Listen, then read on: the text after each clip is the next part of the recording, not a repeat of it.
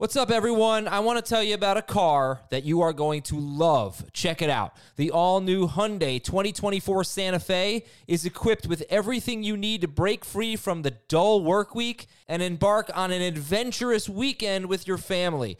The all-new Hyundai Santa Fe's features like available H-Track all-wheel drive, standard third-row seating, I love that, available dual wireless charging pads, ensure that you can take on any adventure. So let's say you're ready to take the family on a camping trip or something like that. The Santa Fe is perfect for you. You've got all-wheel drive. You can load everyone up in the third row. It's time to start being adventurous, and you need the right car, and that's the Hyundai 2024 Santa Fe. Learn more about the all-new Hyundai Santa Fe at HyundaiUSA.com.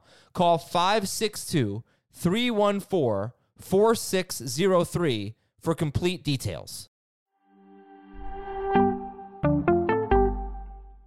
This is Fantasy Football Today from CBS Sports. On his way to the end zone. I'll tell you what, that was a spectacular play. It's time to dominate your fantasy league. What a play! Off to the races. Touchdown. Oh, he's done it again. Now here's some combination of Adam, Dave, Jamie, Heath, and Ben. What's up, everybody? Welcome to the show. Today on Fantasy Football Today, can Devontae Smith be great in this Eagles offense? Do you remember CeeDee Lamb? We're going to see if we can remember anything that he did in 2021. It's been a while. And Aaron Rodgers or Lamar Jackson in 2022. We've got some rankings disputes and one question for each losing team. Before we get to that, Jamie, on a scale of 0 to 10, how would you rate Wild Card Weekend, and why is it a 2? It was crappy. It was bad.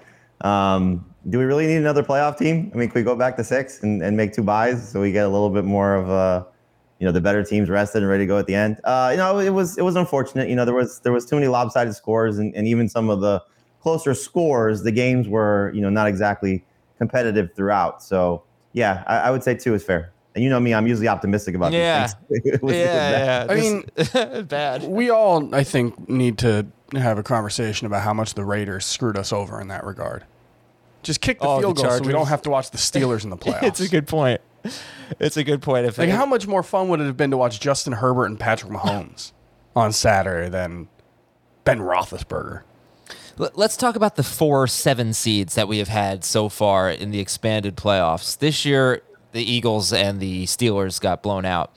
Last year, I just looked this up. As Jamie said, do we really need to expand the playoffs? Do you remember who the 7 seeds were last year?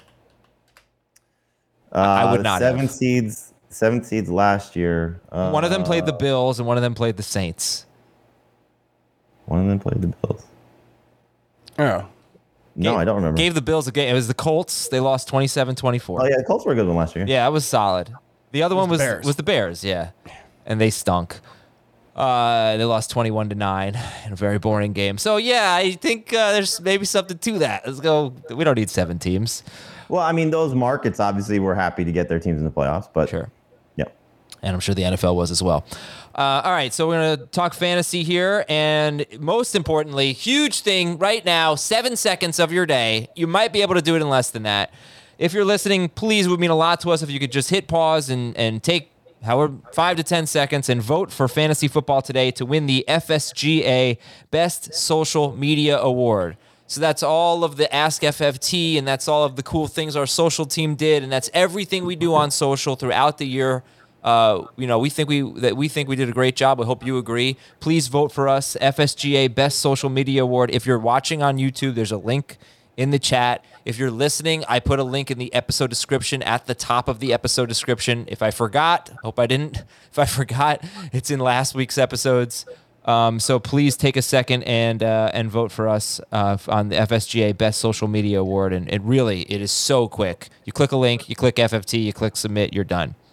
Let's do some fantasy talk from the 6 games this weekend. Jamie, who is the biggest fantasy winner in your mind? I hope this is twofold. One in regards to the guy who's a winner, one in regards to the guy who I hope has the same path, and that's Cam Akers. And the second part of that would be James Robinson. But, just watching Cam Akers run, my God, what Achilles tear. I mean, he just looks so explosive, so forget about the stats, just watching the way that he looked, and I'm cheating, obviously, because it wasn't the weekend. But in any event, just the eyeball test. He's back, and he's going to be fun next year. They'll move on from Sony Michel as a free agent. If they bring him back, that'll be a little bit of a frustrating situation, but he'll be the lead back for the Rams next season. At least that's, again, the expectation. And just can't wait to see a full season of Cam Akers like we thought we were going to get this year before that unfortunate injury in late July. Mm-hmm. And I don't agree with you, and Robinson Jamie. suffered the same injury, obviously. Yeah, I don't agree with you because it was a weekend. It was a 3-day weekend, so I think you're fine there. Okay. With that. Chris and I were talking about this on FFT and 5. Chris, I took Cam Akers 28th overall, 4th pick of round 3 in a full PPR draft last week. That's the lowest he's going to go in any draft. Yeah, I was doing cartwheels. I can't do cartwheels. I was happy. But yeah, where do you think he should go if we're drafting today? Where do I think he should go? Yeah. I think he's probably a second rounder. I think anywhere between 18 and 24 probably makes sense. I think I'd still rather have, I don't know if he'll be a top 12 running back for me for sure. He'll be in that range. And then there's probably, 5 or 6 wide receivers, maybe 2 or 3 tight ends who I'd rather have, at least 2 tight ends. So I think he'll be right in that late second round range. He's going probably before, I would guess Kelsey and Andrews go before him, but I think he'll go before every other tight end. I think he's going to end up in the first round. Just Akers? The way everybody's talking about him right now. No, maybe Akers it's just won't end up in the recency first bias and the overreaction, but yeah, people, as a talent, I think people really like him. It's a great situation. He was a borderline first rounder this year, so I can't imagine the people that were on the fence are going to take him in the first round. Not over, depending on what Pittsburgh does with his quarterback situation, the receivers that are now going to be in the first round. I think he's a second round pick, but just for the basis of our draft that you referenced, Adam, I took Antonio Gibson at the end of round 2. There's no chance I would take Gibson over Akers now. Well, could have told you that, huh? All right, biggest loser, Chris. Who was it from a fantasy standpoint? I think it's got to be CeeDee Lamb. Okay, now if you wouldn't mind, since CeeDee Lamb was the one guy I was going to ask you about when we talked about Dallas, do you have a backup loser?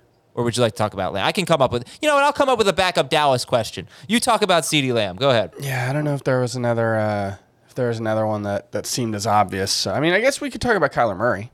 Let's do that then. Kyler Murray. This is 2 years in a row that he's faded in the second half of the season. Last year he had the shoulder injury. This year there was that ankle injury, but he came back and rushed pretty well. So I don't know how much that was a factor, but he was awful yesterday. This offense has fallen apart 2 years in a row in the second half.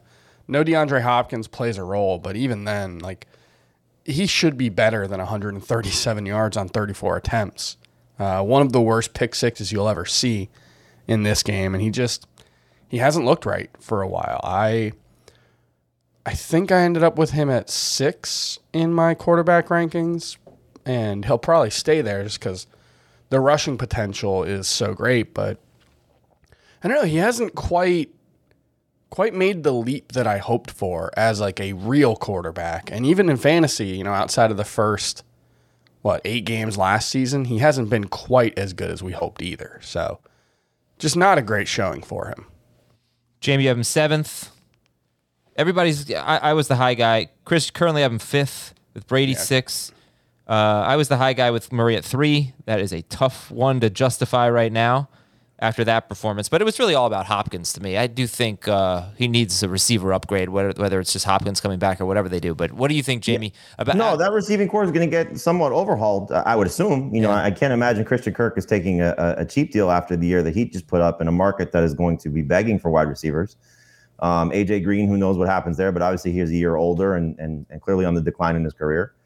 Zach Ertz is a free agent. We got to see what happens there, So those are 3 key parts of what this team is. Now, obviously, you hope Rondale Moore takes a step forward. That would be nice to see, and I'm sure they'll be aggressive. They've been aggressive in the last 2 off seasons, getting Hopkins, bringing in Green, drafting Rondale Moore. So they know they're and bringing in Ertz. So they're definitely aggressive. Steve Keim's a very aggressive general manager. So they need to have some other options there. But is DeAndre Hopkins going to be DeAndre Hopkins again? Is he going to be the version that we saw, which I know is what you're banking on, Adam, that he was good for Murray, not necessarily great for himself. So that's a big part of it, clearly. But, at some point, and Chris, you referenced this, when does the injury become a big one? When does it become more serious? Because he's small and he runs, and so those are 2 things that are working against him. And I don't want to say he struggles as a pocket passer, but you see the flaws for him as a pocket passer. He backs out of clean pockets because he can't see. He moves in the pocket, which helps to a certain extent, but hurts him to a certain extent as well because, again, of his size. And so if his receivers are not winning and his coaching staff is not putting those guys in places to have, better routes, which I think also is part of it as well, then he's going to struggle. So when the rushing starts to, fade, which is just the nature of what these guys do. You look over time of running quarterbacks, and Russell Wilson, is a great example of it. As they get better, which I think he's going to get better, but as the running declines, where does his fantasy ceiling decline? And so that's the thing you have to worry about with somebody like Kyler. So he's going to be a number one quarterback. He's going to be somebody that can help you win a championship. If he plays 16 games like we see in the first, 8 to 10 over the last 2 seasons, you'll be thrilled. But I think you also have to worry about, maybe the potential pitfalls that could come, especially if the offseason is bad as well. And he threw the shortest pick six in postseason history to a player whose last name is long. So great irony. Yeah, it was. And over the last 8 games of the season, the final 8 games of the season, he had 7 touchdowns, 7 interceptions. So that's pretty bad. But almost all of those were without Hopkins. Yes. And then, yeah, unless you're counting the. You're talking about one of them was the game he got game? hurt, and then I think all but one game, maybe 2 games, were without Hopkins. Okay. All right. Some news and notes. Jerry Jones could replace Mike McCarthy, according to Jason La Canfora. Kellen Moore could be an option there. We'll see what the Cowboys do after that disappointing loss. Ezekiel Elliott played through a partially torn PCL. We knew he had a bad injury. It was obvious. All the coaching decisions that you could talk about, obviously, with the QB sneak and whatever, they did themselves a real disservice by playing Zeke over Pollard. Wait, what are you doing? He's not a good running back in this state with a torn PCL. He's not a good runner. He was a great pass blocker. Did that all season long despite the knee injury. He was very good catching passes out of the backfield. They should have made him a third down back. It was not going to happen because you're not going to take somebody who's making that money that's on the field and say you're the third down guy and Pollard's the first and second down guy. Well, those are tough decisions you have to make if you want to win. That's what they should have done. Yeah. That's 100% what they should have done. Yeah. I'd say it's pretty low on the list of things that went wrong for the Cowboys, though. But I'm not talking about just that game. I'm talking about the last. Right, but even then, like the passing game basically. fading in the second half of the season is a much bigger deal and a much bigger question mark moving forward. I think if you could run the ball a little bit better, it would help your passing game. Who's respecting Well, they Zeke? also had offensive line concerns. Tyron Smith was in and out of the lineup. Lyle Collins, struggled a little bit down the stretch. So they had definite flaws that need to be fixed. I don't know if they can be fixed, especially with some of the money that's being spent on that team. But it's gonna, I'd be surprised they moved on from Mike McCarthy. Obviously, JLC, knows more than I do. But it's one of those decisions. I think that, and you're gonna see probably some teams may struggle with this. You have the assistant who's clearly going to get a lot of attention. In their case, they have 2. Do they want to lose both of them? Kellen Moore and Dan Quinn, because I'm going to guess Dan Quinn's getting a job, and Kellen Moore might as well. By the way, Tyron Smith, their fantastic left tackle, he has now missed at least 3 games in 6 straight seasons. It is something that you have to evaluate with the Cowboys. Their line is getting older. Dak especially. Yeah. Derrick Henry's status for this weekend is still uncertain. We're hoping he plays, but they haven't committed to that. Tampa Bay right tackle Tristan Wirfs has an injury that, what was that, ankle injury? Ankle. He's in a walking boot. And their center Ryan Jensen also hurt his ankle, I believe.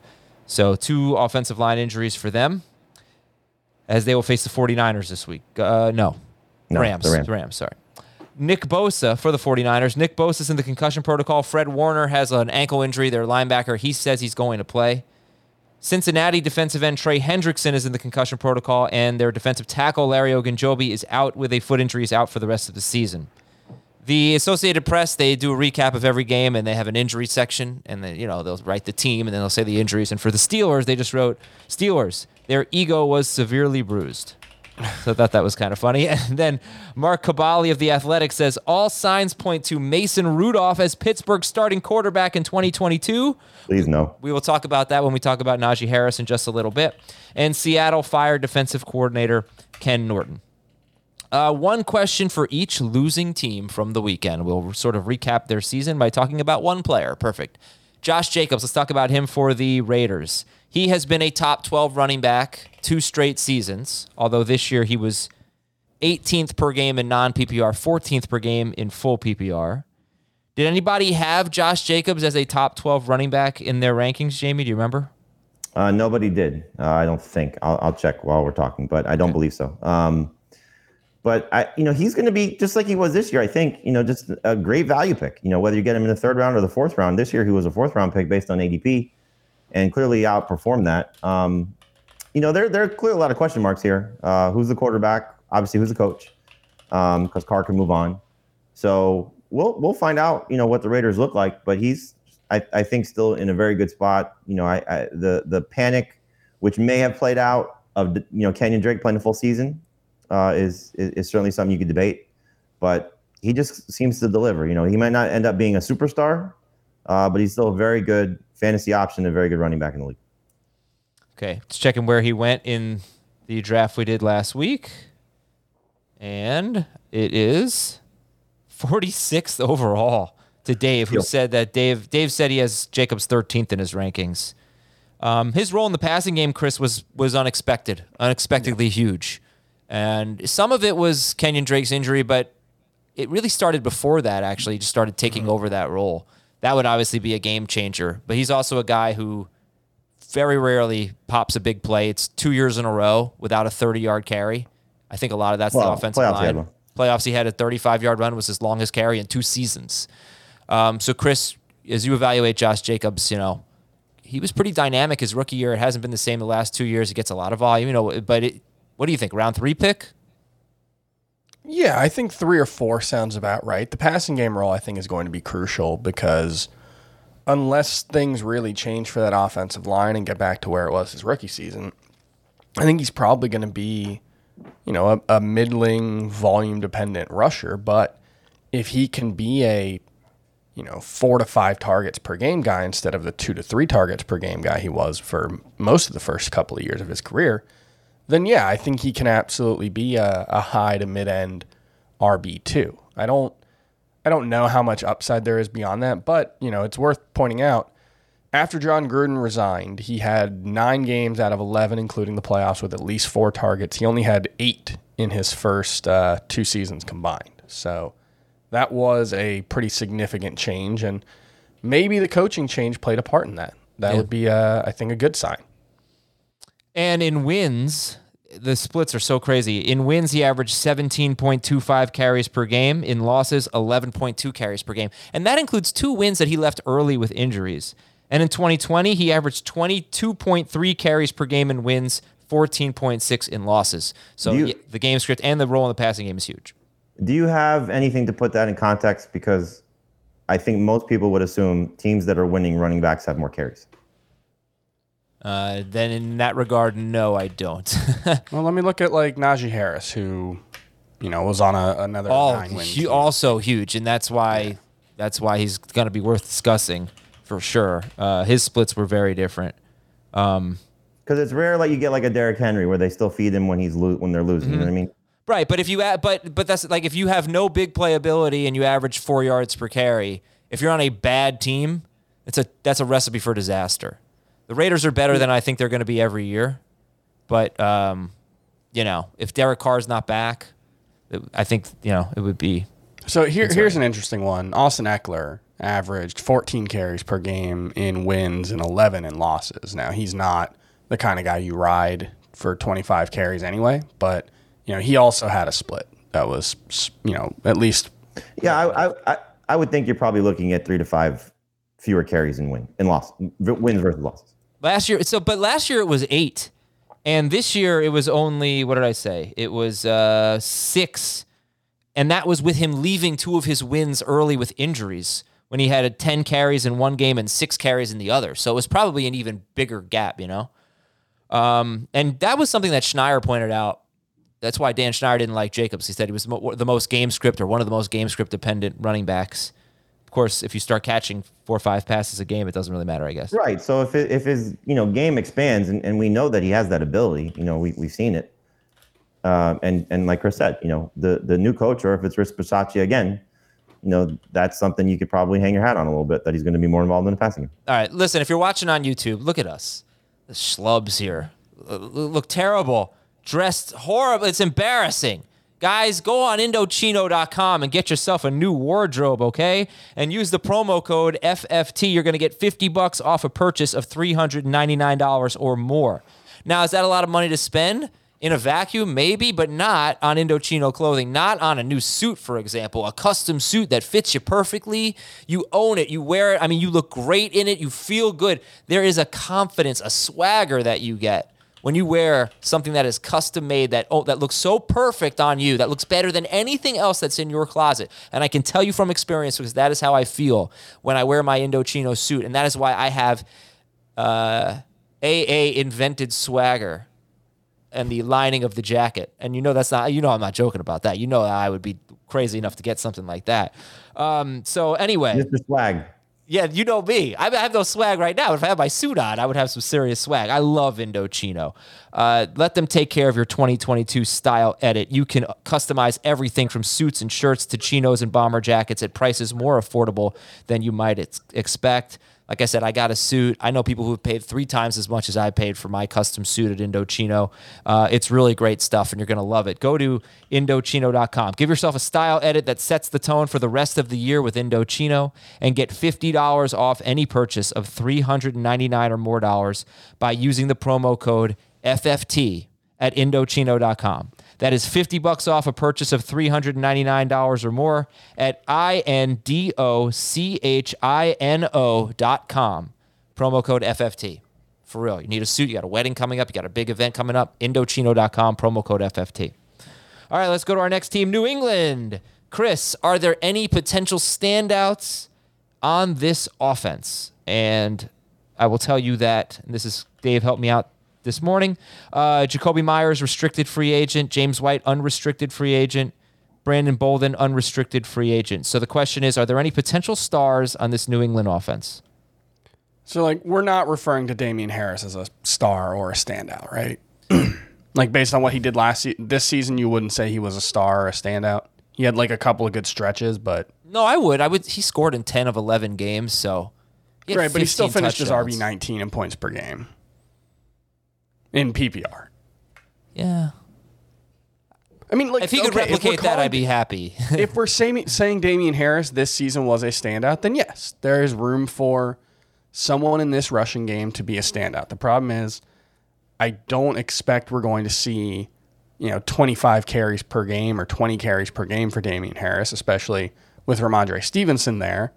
If they decide to trade Damian Harris, which doesn't seem like it's totally unrealistic given the way they've handled their running backs in the past, then Ramondre Stevenson can be that. But unless Mac Jones makes an unexpected leap as a passer, and it's possible, but I'm not expecting it, I think that's probably it. I think this is going to be a pretty mediocre offense for fantasy. Maybe they add a big-time playmaker in the receiving game, and that changes the way it looks. But as things stand now, no, I think there's a crowded running game, a crowded backfield with RB2 upside. How about you, Jamie? By the way, Damian Harris, you said he was RB19 in full PPR. He was per game RB14 in half PPR. Jamie, is there any potential standouts, any stars on this offense? Not barring injury to one of the running backs. I think Chris nailed it. They're going to lean on both guys, which they should. It was successful for them. You'd like to see maybe a step forward for Hunter Henry, because it was clear he was the better of the two from a pass catching standpoint. I don't know what happened with Jonnu Smith and why they didn't use him more in that regard. But maybe you get a step forward for him as Mac Jones develops, and it's not just a touchdown and bust type of scenario that he is, kind of what he was in with the Chargers. I do think that they'll probably address the receiver position to some extent, whether it's an upgrade over Jacoby Myers, just in terms of more dynamic playmaker, or adding somebody through the draft. That being said, they struggle when they draft receivers, so you don't want to go that route if you're looking at it, unless this is the year that it changes. And Mac Jones maybe develops that guy. So I think they like their formula. They want to play great defense, which they have. They want to run the ball, and they want to put their quarterback in position to not necessarily make mistakes. This isn't Tom Brady, so he may develop into a very good quarterback next year. Maybe a couple years, but I think they're going to stick to what's worked for them. And they may have a coordinator change too. So who knows? Josh McDaniels may leave, and that could change some things also. All right, let's go to Philadelphia. Kind of a similar question, but just for Devontae Smith. This offense was 25th in passing. Or they were last in pass attempts. I knew they were last in something. I couldn't remember if it was attempts or yards. They threw fewer than any other team in football. So the question is, can Devontae Smith be a star in this Philadelphia offense, Jamie? Yes, but it comes with an asterisk. Who's the quarterback? Because they're, I'm going to guess, being the Deshaun Watson sweepstakes. So if he's cleared, ready to go, they have the draft capital to make that type of a move if they feel they need an upgrade. And, depending on how you feel about how that game went over the weekend against the Bucs, you may feel that they need an upgrade. So if Jalen Hurts is the quarterback, I don't expect a huge leap, but I expect a leap because I think Hurts will be better. I think, Smith will be better. They'll have an offseason to work together. But if there's a quarterback upgrade, then, Smith's stock could be just through the roof. So, I think if you're in the Devontae Smith camp, you'd like to see maybe the version of Deshaun Watson on and off the field, or at least on the field and what we thought off the field prior to, the 2021 season. What do you think, Chris? Devontae Smith was not even a top 40 wide receiver on a per game basis. Jalen Hurts, if you just look at the games he started, you take away the Minshew games, he averaged 210 passing yards per game. That ranked 26th in the NFL. But then in his last 8 games, when they went really run heavy, he averaged 178.5 passing yards per game and not even 1 touchdown pass per game. So can Devontae Smith be a star? Yeah, I mean, it's interesting. They had the fewest pass attempts in the NFL at 494, and I thought that was a really high number for the lowest. And in the previous 4 seasons, that's all I could get to before you came back to me.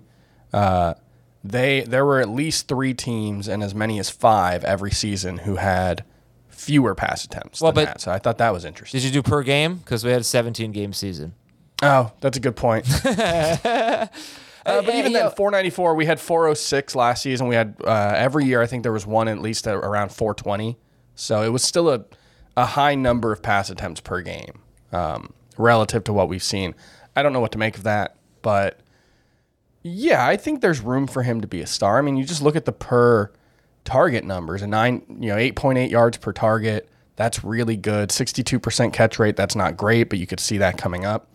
He probably needs to get more like the 120 target range to really be a difference maker. But if he gets there, it's not out of the question to see a 1,100 yard, 8 touchdown season. So yeah, I think there's room for him to be a must-start fantasy player and a star. Remember, this was his first NFL season, but it's going to be hard. It's going to be a very narrow thread to thread, needle to thread. Yeah. But yeah, I think it's possible. And then if they do get, Deshaun Watson especially, I think that would, then it would be a rocket ship. And I think Devontae Smith probably ends up getting drafted as a top 24 wide receiver. So yeah. I think there's a couple of paths there, but they're not the most likely outcome. All right, let's go to Dallas. Here we go. Here's the fun one. What the heck happened to CeeDee Lamb, and where do you rank him going into next season? Jamie, you can kick it off. What happened to Lamb, and where do you rank him going into next season? I don't know what happened to Lamb. I mean, I think Kellen Moore, Mike McCarthy, and Dak Prescott probably happened to CeeDee Lamb. The usage against the 49ers defense was, strange. Running Ced Wilson more in the slot than Lamb, given the way that the 49ers play defense, was, a little weird. I just don't understand, why they didn't give him more opportunities and more, chances to be a significant playmaker. He had some drops, not necessarily an alarming amount of drops, but he had some key ones. I don't know if that factors into it. It's a crowded receiving core, that also, has to play into it as well. When you share a field with Amari Cooper, Michael Gallup when he was there, and Dalton Schultz, what he became. But the way that the targets went away, the lack of production, I hope he's going to end up being a great value pick next season because people will pass on him based on some of those failures. But there's still so much to love. So hopefully next year is a big bounce back season in year 3. So did you rank him? Where'd you rank him? He's not in the top 12. I haven't gone past that yet. So he'll be probably in the neighborhood of 20 to 30. Again, we'll see what they do. But you don't think he'll be a top 20 guy? No, I don't. Wow. Yeah, I mean, because this was the number 1 offense in the NFL. Now, that includes highest scoring team. That includes pick sixes, and they had a bunch of those. So I don't know if they scored more points offensively than the Bucks, but either way, I mean, they're one of the highest scoring teams. Chris, what about you? Is he going to crack? I know he's not in your top 12. Is he going to crack your top 20? Yeah, I think top 20 probably makes sense. I'm not exactly sure where in that top 20, probably in the lower half. I think part of the problem is the Cowboys just spread the ball around a ton. It's not necessarily like even when Michael Gallup went down, we saw Cedric Wilson step up. This is a team that has 3 wide receivers on the field pretty much every play. They've got at least one pass catching tight end. They've got a pass catching running back on the field at all times. And so the only stretch we've seen with a number 1 wide receiver there really having a high target share was the 9 games that Amari Cooper played after his trade in 2018. And even that was only a 23.5% target share. So you're not talking about what DeAndre Hopkins, put up last season in Arizona. That's not something that ever really happens. You're not talking about Devontae Adams. So that's the thing that's really tough is they just spread the ball around so much. And I don't know if that's going to change, even if Michael Gallup leaves. And, even if Kellen Moore's in a different place, I think that's the nature of the offense that they run. And unless things dramatically change, I don't think we're really likely to see, CeeDee Lamb get into that 25% target share range that you really need to be in to be a number 1 wide receiver. So, look, he's still young. He's still really talented, but we may have gotten a little over our skis on, the extent to which his talent would make him stand out, and the extent to which his situation would make him stand out. Maybe neither is quite as good as we thought it was. It's also you could have a change. Kellen Moore leaves. Who knows what that means for this offense? To be clear, he averaged 9.2 yards per target. He had a 66% catch rate on a 10.3 ADOT. He's a very good player. They haven't used a wide receiver in the way he would need to be used to be he could end up as a number 1 guy if he gets 9 touchdowns on 130 targets next season or something, but it's not going to be one of those 160 target type of things unless something dramatically changes in Dallas. But they throw so much, I mean, so I understand the target share is going to be great, but 6th in pass attempts this year, 3rd in yards, 3rd in touchdowns. They do and throw he still only ended up with 120 targets. We're talking about a guy that's going to go somewhere in the back end of round 3. There's a big receiver rush. Definitely in round 4. He's not escaping round 4. All right, let's see where he went in this draft we did. See some of the wide receivers he went around. Oh, man, why is this so... Sorry. Lamb. He went 41st, right Thank behind you. Terry McLaurin. I would rather have CeeDee Lamb than Terry McLaurin.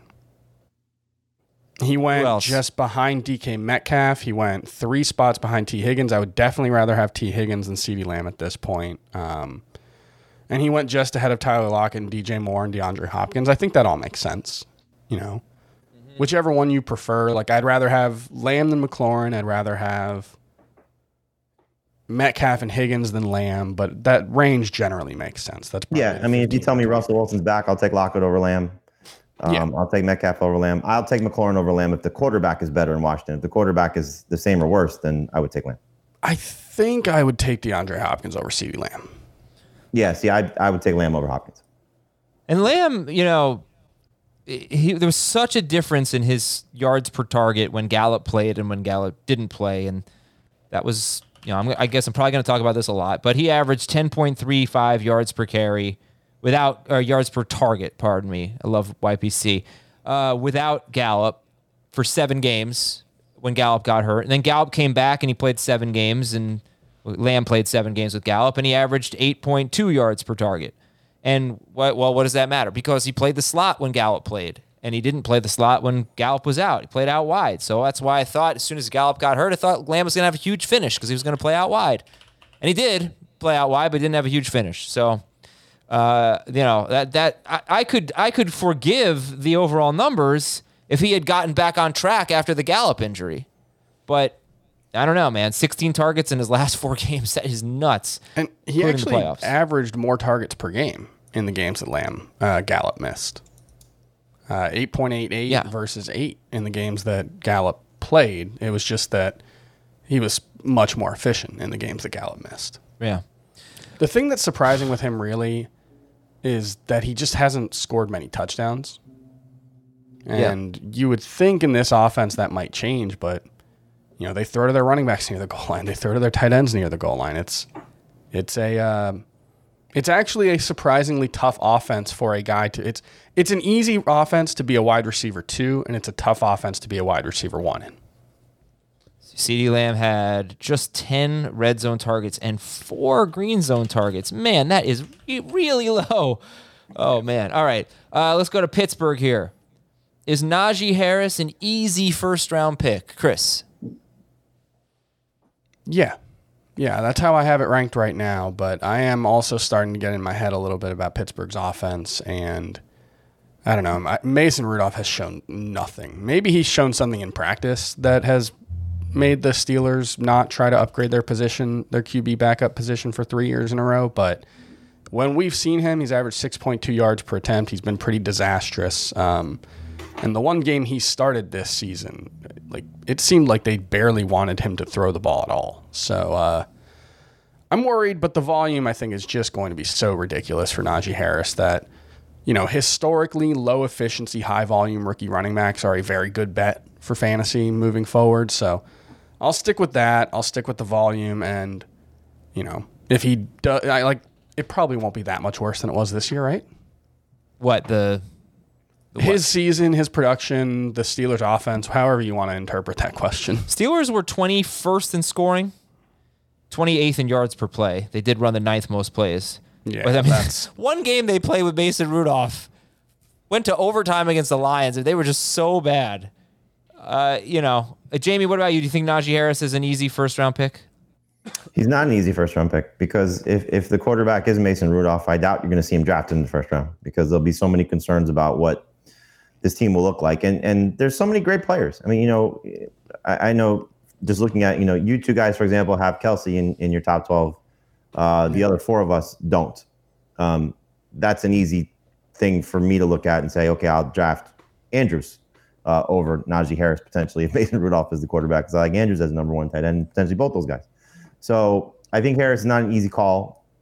I hope that Pittsburgh, and especially knowing this is Kevin Colbert's last offseason, their general manager, he also is stepping down after the draft, that they'll be in if these guys are available, which it sounds like they will be, the Derek Carr and Jimmy Garoppolo sweepstakes. I think that would be a significant upgrade even over Roethlisberger right now. You've heard some, Mitchell Trubisky rumors. I think that's an upgrade over Mason Rudolph, even though it's not a huge one. But I think it's an upgrade. I don't know if it's an upgrade over bad. Well, it might be to some extent, but I would agree with you, probably not. But it also could be a transition year of a Teddy Bridgewater type of guy. Mason Rudolph might be that guy, and they draft somebody, and you're hearing a lot of staying in the state and taking Pickett from Pitt.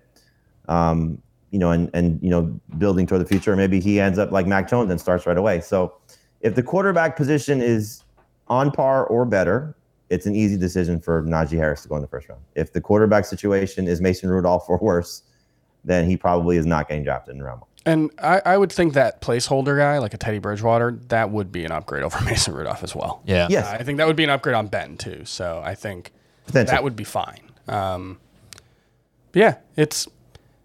don't know. I think after the first 6 or 7 picks, I think there is a pretty big, it's like a glob of players that you can go almost all the way to the end of the second round, and there's not that big of a difference between them.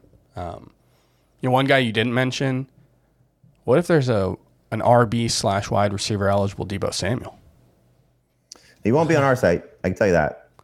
So should be. Boy, I don't know how you can. He's the hardest player to evaluate. His receiving totals have been garbage lately.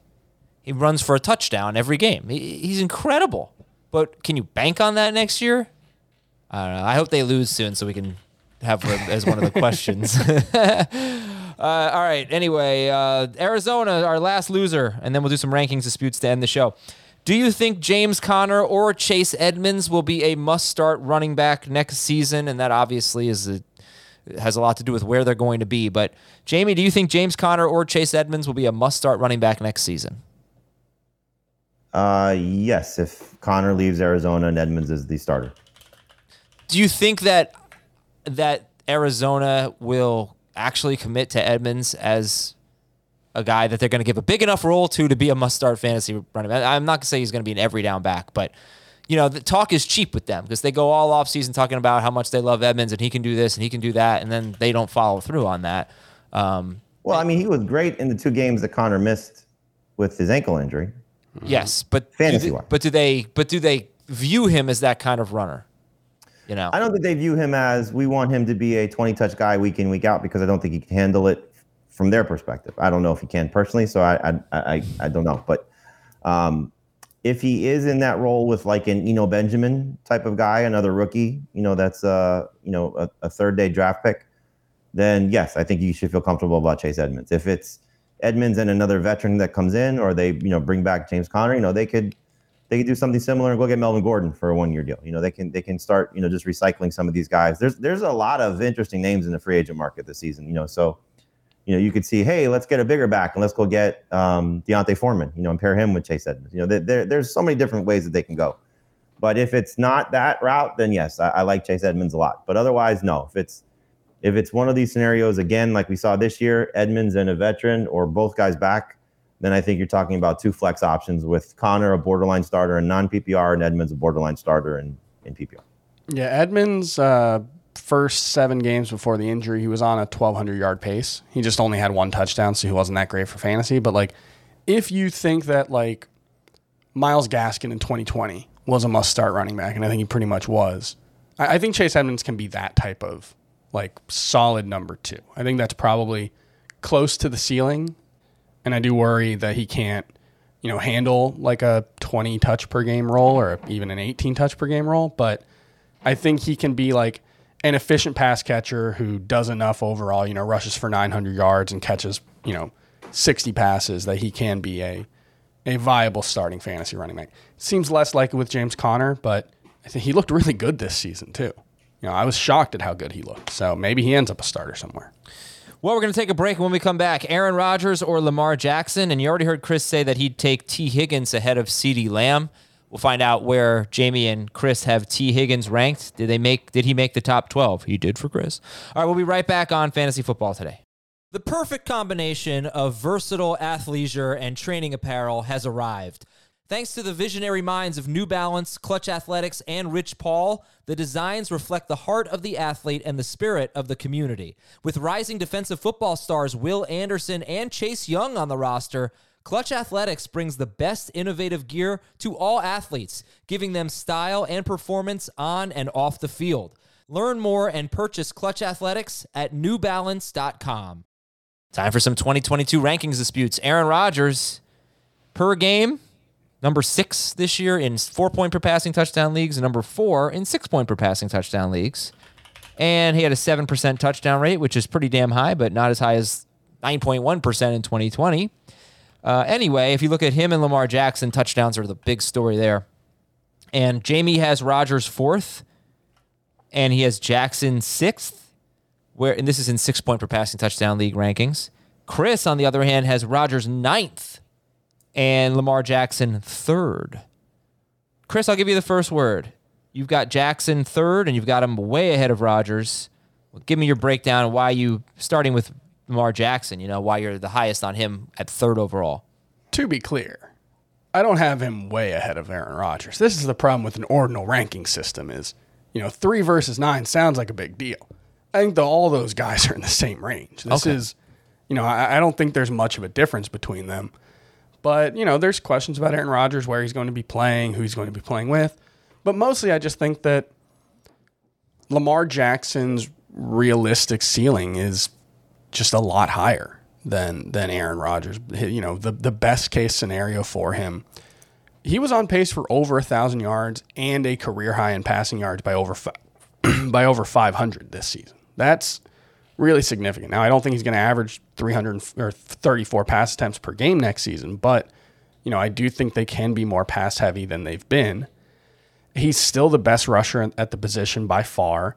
And this was just a weird season, especially, with regards to the touchdowns. He had 18 touchdowns in 12 games, 16 through the air, 2 on the ground. The 2 on the ground is just nuts for a guy who rushed 133 times. So I think you look at it and the path for Lamar Jackson being the number 1 overall quarterback, and that's a big deal for me in rankings. You know, I want to if I have 2 players who I think are similar, but one has a clearer path to being the number 1 overall player, number 1 overall player at their position, I'm going to rank that guy higher, and that's Lamar Jackson for me. Jamie, the case for Rodgers over Jackson? Well, first, in terms of Jackson, I agree with everything Chris said about his ceiling. I think we've also seen the last 2 years of, you know, some of what the floor is like for him. The one thing I'll disagree with, though, is I wonder if they go back a little bit more to what their roots are, which is to be a little bit more run heavy. And you think about who they lost. You know, they lost their top 2 running backs. And so, you know, they put a little bit more on Lamar Jackson's plate. Now, that's not to say that they weren't heading in that direction anyway, which they could have been because of bringing in Rashad Bateman and bringing in Sammy Watkins and trying to be a more balanced offense. So it really could go either way with how their future looks. But, you know, I think based on their win-loss record, you know, you wonder if they maybe, okay, let's pare it down a little bit, go back to Dobbins, go back to Edwards, you know, keep Lamar in his, you know, sort of, you know, quote unquote bubble of him as a player and not necessarily ask him to do too much. And that maybe is more better for their team success. That doesn't mean that he can't still be the number 1 quarterback, because we saw that in 2019 when he was, you know, a superstar. So all those things, I think can still work together. I would point out there's a lot of room between this year and last year in terms of pass attempts. He was at 25 per game in 2020, 34 this season. So if I'm projecting him, he's probably closer to 30, you know, maybe 29 or 30. But that's still a little bit of an upgrade over where we've seen him as a passer. Yeah, no. I don't think he's going to throw significantly less. But I think, you know, again, you just look at where their team was and factoring in obviously a lot of injuries, not just at the running back position, but, you know, they coaches just get weird like that. You know, okay, why were we so good the last 2 seasons versus why were we, you know, this way? You know, was it all injuries or was it, you know, philosophy? But they were what? I mean, I feel like they were the 2 seed or something like that before he got hurt. And they were playing great. Yeah, they were 7-4 before his injury. They probably weren't the 2 seed at 7-4, but they were leading the division. Sure, and they lost. They lost, I think, more one or however many points. You know, close games. You know, maybe than anybody. You know, I think they had one point losses. You know, across the board. But you know, that losing streak was terrible for them. I'm stepping into the mind of what John Harbaugh could be thinking, which is probably a mistake. But in any event, you know, just never know how coaches get, because, you know, what was good versus what was, you know, what was working versus what isn't working. In terms of Rodgers, you know, I'm just tired of doubting him at this point. You know, I mean, it's just every year he's going to continue to get, okay, he's older. He's not here now. Now, Chris said it best. Obviously, if he's not in Green Bay and Davante Adams leaves, this is an easy fade. You know, you're not necessarily trusting Rodgers to the same degree. If he goes to Denver, maybe it's a different conversation because of all those weapons. If he goes to New Orleans and he's with Sean Payton, who knows? There are a lot of different ways this can go. I'm going to guess at this point, depending on how this season finishes, it sounds as if everything is hunky-dory in Green Bay, based on the lack of things that you've heard. He also could retire. But I think we've said, okay, it was Jordan Love motivated Aaron Rodgers. It was the front office and everything motivated Aaron Rodgers. You know what's changed for Aaron Rodgers the last couple of seasons? Matt LaFleur. Matt LaFleur, I think, has been really good for Aaron Rodgers. This offense has been really good for Aaron Rodgers. It's maximizing everything he does great, and he's a Hall of Famer to begin with before Matt LaFleur even got to him. So Davante Adams, no disrespect to Cooper Kupp or Jamar Chase or Justin Jefferson, they're going to put there. Davante Adams is the best receiver in football. Mm-hmm. The complementary pieces have been good, if not, you know, great at times. You know, we don't know what Marquez Valdes-Scantling may have gotten to as he was building towards something with the target shares. Allen Lazard's a very good complementary piece. We know they use their running backs in the backfield. Robert Tonyan, who knows where he may have finished if he had finished out the season. Probably not as good as he was a year ago, but Rodgers makes those things work. So I just think you look at him, he's safe, he's productive. He was the number 1 quarterback 2 years ago. Like you said, he was 4th this year. There's just so much to love about what Aaron Rodgers gives you. He's consistent. And so, again, will he be the number 1 guy? Probably not. Lamar Jackson certainly has a better opportunity to do that. Not going to fight anybody if they want to take Lamar Jackson over Aaron Rodgers. Like Chris said, it's all close. You know, so it's just a matter of, you know, at this point, you know, floor versus ceiling and some of coming off of what we just saw. Although, if you want to take a little trip down narrative street, you know, you could also see a Tom Brady 2020 situation where he goes to a different team and just destroys things, just as a Oh yeah, I can still, Yeah, I can still be the best player in football, kind of thing. right. You can And- throw a and lot one- more. One or other just narrative. Right. One other narrative to keep in mind: Lamar Jackson's free agency. He's going to get franchise tag. If this plays out, but he's his own agent. You wonder if there might be a holdout coming. Well, Rodgers played 16 games for the 4th straight season. And that's right, he missed one game with COVID. And Jackson played how many games did he play? I'm sorry. What did he play? 12, 13? but he left one with 12. an injury. So if you take his 11 healthy games, he only played 14% of the snaps in the game. You give him a 16-game pace compared to Rodgers. If you just look at yards, he scored 100 more points than Aaron Rodgers just on yards when you look at his 16-game pace compared to the 16 games that Rodgers played. So Rodgers has to crush him in touchdowns, which he did. Also turnovers. That's one thing that kind of gets overlooked. Aaron Rodgers has 15 or 16 interceptions in his last 4 seasons combined. And Jackson threw 13 of them this year in 12 games, really 11 games. So that factors in. And the fumbles, too. It's worth noting, in 4-point per pass touchdown leagues, I think Lamar Jackson was just better on a per-game basis this season. Well, there's no way you're taking Rodgers over Lamar Jackson in 4 points per pass. Yeah. No, he was not. No? Not what am I I see. saying? I see 20.8 for Rodgers, 19.7 for Jackson.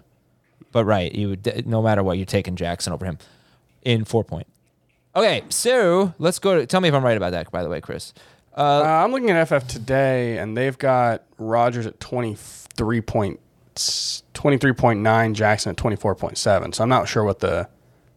No, difference is 23.9 was 2020 for him. No, What? I don't know. All right, We'll get to the I'll bottom see of this. what I did wrong there then. All right, let's talk about T. Higgins. This is interesting. Chris has got him in the top 12. He's got him 10th. And Jamie, you didn't have him in your top 12. I don't know if roughly you know where you would have T. Higgins.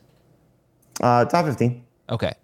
So, yeah, you said you take him over CeeDee Lamb, Chris, obviously some other big name players, but make your case. Top 10, 10th overall for T. Higgins. I just think he's a really good player. I think this is an offense that's going to become more pass heavy than they were this season. I think that's something we've seen down the stretch, and hopefully, we'll be able to really believe in it after the playoffs. But it just seems like when you've got the weapons that they have in the passing game, being more aggressive is the right call. He was 14th in points per game, but that was with only 6 touchdowns on 110 targets. I don't think that rate's going to be that low. He's been really good on a per-target basis in his career, 9.2 per target. He's a big play guy. He can be a red zone target. They looked for him in the red zone a lot this season. I just think there's so much going right for him.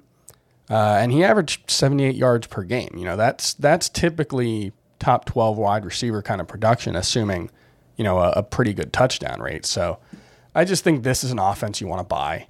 And T. Higgins is only... happy birthday, T. Higgins. He just turned 23 years old. But how, but how do you rank him over CeeDee Lamb, for example, and say this is an offense you want to buy, which is true, but he's the number 2 guy in that offense.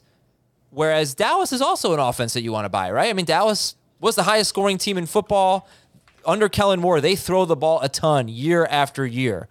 And Lamb has a chance to be the number 1 guy. I think he is the number 1 guy. I mean, I suspect he will be. I know he finished like crap, but so did T. Higgins, by the way.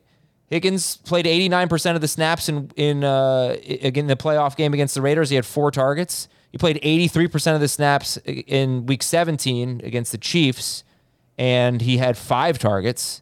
You're taking 2 games, though, because 4 of his last 6 in the regular season, he was over 100 yards. Yeah, but 3 of his last 4, he was 23, 62, and 10 with a combined 12 targets in those 3 games.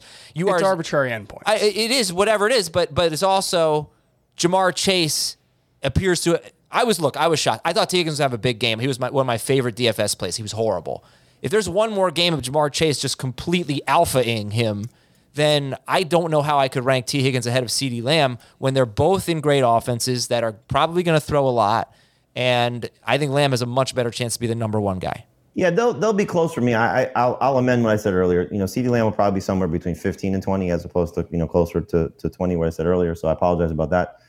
They'll be close. I think you just look at what the way this offense operates, and just what T. Higgins, brings to the table. T. Higgins would be number one on any other team. He'd probably be number one on Dallas, and I think that speaks volumes. That's interesting.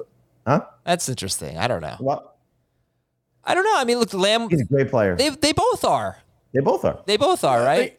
If Lamb hadn't been taken, 25 picks earlier or whatever it was, would there be any it wouldn't be controversial at least? No, it's not. It's not controversial now. But he was taken earlier, and he had I would say a better rookie season. Although Burrow got hurt. They've had very, very good careers. Well, Dak got hurt too. Yeah, that's right. You're right. They've both been, but I think the Dak numbers, when you look at them, and it was 1,400 yard pace and all that stuff, he only had like a 19% target share with Dak healthy. So Right. What it comes down to for me is T. Higgins, whether he's the number 2 in his offense. I think this season it was more accurate to say he was a 1B.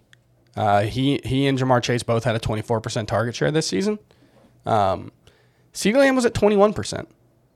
So I just, a lot of it comes down to that, is that, the denominator may be bigger for Dallas, but if the share is smaller, it's going to come out to pretty close to the same thing.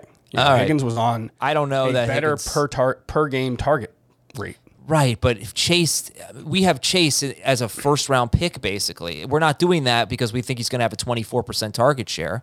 We're probably expecting more like a 28% target share for Jamar Chase. It's hard because he's such a downfield guy, and it's really hard for downfield guys, except for like Devontae Adams, to have huge target shares. But isn't Higgins his downfield guy too? Yeah, but I not think to you're the seeing- same extent that Chase You're going to is. see both these guys. Their route tree is just going to continue. Yeah, to grow. Chase is going to be I- much more than a downfield guy. I think they're both. You saw in the playoffs. Yes. I think they're both potentially elite players. I think they both might be top 12. I have them ranked both as top 10 wide receivers for fantasy. And that's also, like I said earlier, a bet on Cincinnati throwing more and leaning more into the run and into the pass and not being quite so run first like they have been for, most of this season at least. Right. I actually was just reading about that. I don't know if we had mentioned, I know I had never mentioned it. I didn't even see it until now. But after the 49ers game, which was a close loss for them, I believe. Yeah, 23-26. Yeah, so after that game, Zach Taylor just said, screw it. We're turning them loose. They had been protecting Burrow. They had been running the ball more at the start of the season and for much of the season because Burrow's coming off the injury. And at that point, they just said, forget it. We're turning him loose. And it wasn't just a fluke that he started throwing more. It was a concerted effort to be much more aggressive. They thought he was moving better in the pocket. And I do think you can safely assume that's going to continue into next year. Jamie, I've hogged the spotlight here. Do you want to weigh in on Higgins or are we done? Or No, I think you guys said it, accurately. It's just look, you could probably end up with a pretty good fantasy team, assuming both guys, take a step forward. If you go running back Higgins, Lamb, or Lamb Higgins in some capacity, and if you are in the Higgins camp, you're enjoying these struggles Sure. at the end of the season when it doesn't matter because it's only going to drive the price down. Okay, Chris, I'm looking on FF today, quarterback scoring, fantasy points per game. I'm using ESPN scoring, which is 4 point per passing touchdown, 2 point for interception. Aaron Rodgers, 20.8, Lamar Jackson, 19.7. Yeah, but then there was that game that Lamar Jackson left, Oh, okay. That's fair.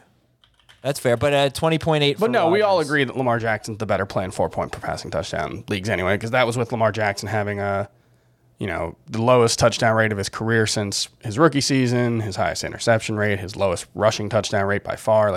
Nothing really went right for Lamar Jackson this season, and he was still number 8 in 4 point per passing touchdown leagues per game, and number 11 in 6 point per game? That sounds about right. By the way, he's got to be the third quarterback off the board in 4 point, right? Would anybody? What would be your top three? He'd be number 3 in both for me. Jamie, 4 point for passing touchdown. Yes, he should be third. Okay. Lamar Jackson was 12th per game in 6 point. But yeah, if you remove the game that he missed, then he's probably close to 10 or something like that. Am I allowed to, when we talk about Aaron Rodgers throughout the year, am I allowed to take away week 1? Am I allowed to Azer stat that? This is the worst game of his career. It still happened. Yeah, but did it really happen? Yeah, it really was so happened. long ago. I don't know that really happened. You might have missed the playoffs because of that game. Oh, you mean as a fantasy game? Yeah. I put you 0-1. Sure. Okay. Because without that game, he was on pace for 39 touchdowns, 2 interceptions in 16 games. All right, thanks everybody. He's awesome. Thanks for listening. Yeah, Is that the biggest surprise of the season, that game? I know everybody's going to look at the Bills and the Jaguars, and then maybe the Cardinals and the Lions. We kind of forget that game. Bills, The Jags. Saints did that to a couple of teams. Didn't they do that? But they did it to that team, And the though. I Bucs. mean, did that team, that how many losses the Packers have? 3? 4? They lost the last game of the year or no? The Packers lost to the Lions in Week 18. They lost 3 games all year, and only one with Rodgers. Yeah, basically. Right, one with Rodgers. And they limited. I don't know, the Bucs 9-0 win was probably up there, limiting Tom Brady to 151 passing yards. They were just taking out everybody on the team. Godwin, Evans, Fournette. That season opening game. That's the most surprising. 38-3. That's the most surprising game of the season. I was saying Bills Jags all season. That's was the it most 5 surprising. touchdowns on 18 passes for Jameis in that game? Yeah, something. But it's not that. I mean, like that could happen. Like that should have been a shootout. What that defense did to Aaron Rodgers is nuts. Yeah, I said they lost. Okay, no, they lost 4 games because the game. I'm sorry, they lost to Minnesota with Rodgers playing a full game. They lost to the Chiefs Saints. They lost to the Chiefs without Rodgers, and they lost to the Lions in Week 18 with Rodgers playing half the game, basically. Yeah. Right. Well, that is it for today. Jordan Love has got 1.5 of those losses. Yes, absolutely. I would like to look up the score at halftime because if the Packers were winning, then I'm just going to assign both of the losses fully to Jordan Love. Yeah, the Lions came back, right? Yeah, they were losing at halftime. Okay, Jordan Love gets 2 losses, not 1.5. It is official. This is Oh, wait, fair no, fantasy. sorry. Lions were up at halftime. Oh, come on, Chris. I'm a liar. You can't trust anything I say. All right, we're out of here. Thanks for watching and listening, everybody. We'll talk to you tomorrow with some quarterback reflections from the 2021 season. Get losing track of my years. And make sure you subscribe to Fantasy Football Today in 5. Make sure you vote for us in that link that I'm putting in the episode description. For Jamie and Chris, I'm Adam. See ya.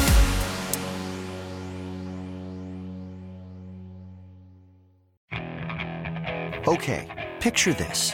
It's Friday afternoon when a thought hits you. I can waste another weekend doing the same old whatever, or I can conquer it. I can hop into my all-new Hyundai Santa Fe and hit the road. Any road. The steeper, the better. Because my all-new Santa Fe is available with H-Track all-wheel drive, so I can hit the trail without a worry in the world. Heck, with 3 rows and best-in-class rear cargo space, I can pack the whole family in with all our gear. We've got available dual wireless charging for our phones, so we'll never lose touch with civilization, and we won't lose touch with the primordial power of Mother Earth. So which is it? Waste the weekend or do something a little more epic? And conquer it in the all-new Hyundai Santa Fe. Visit HyundaiUSA.com or call 562-314-4603 for more details. Hyundai, there's joy in every journey.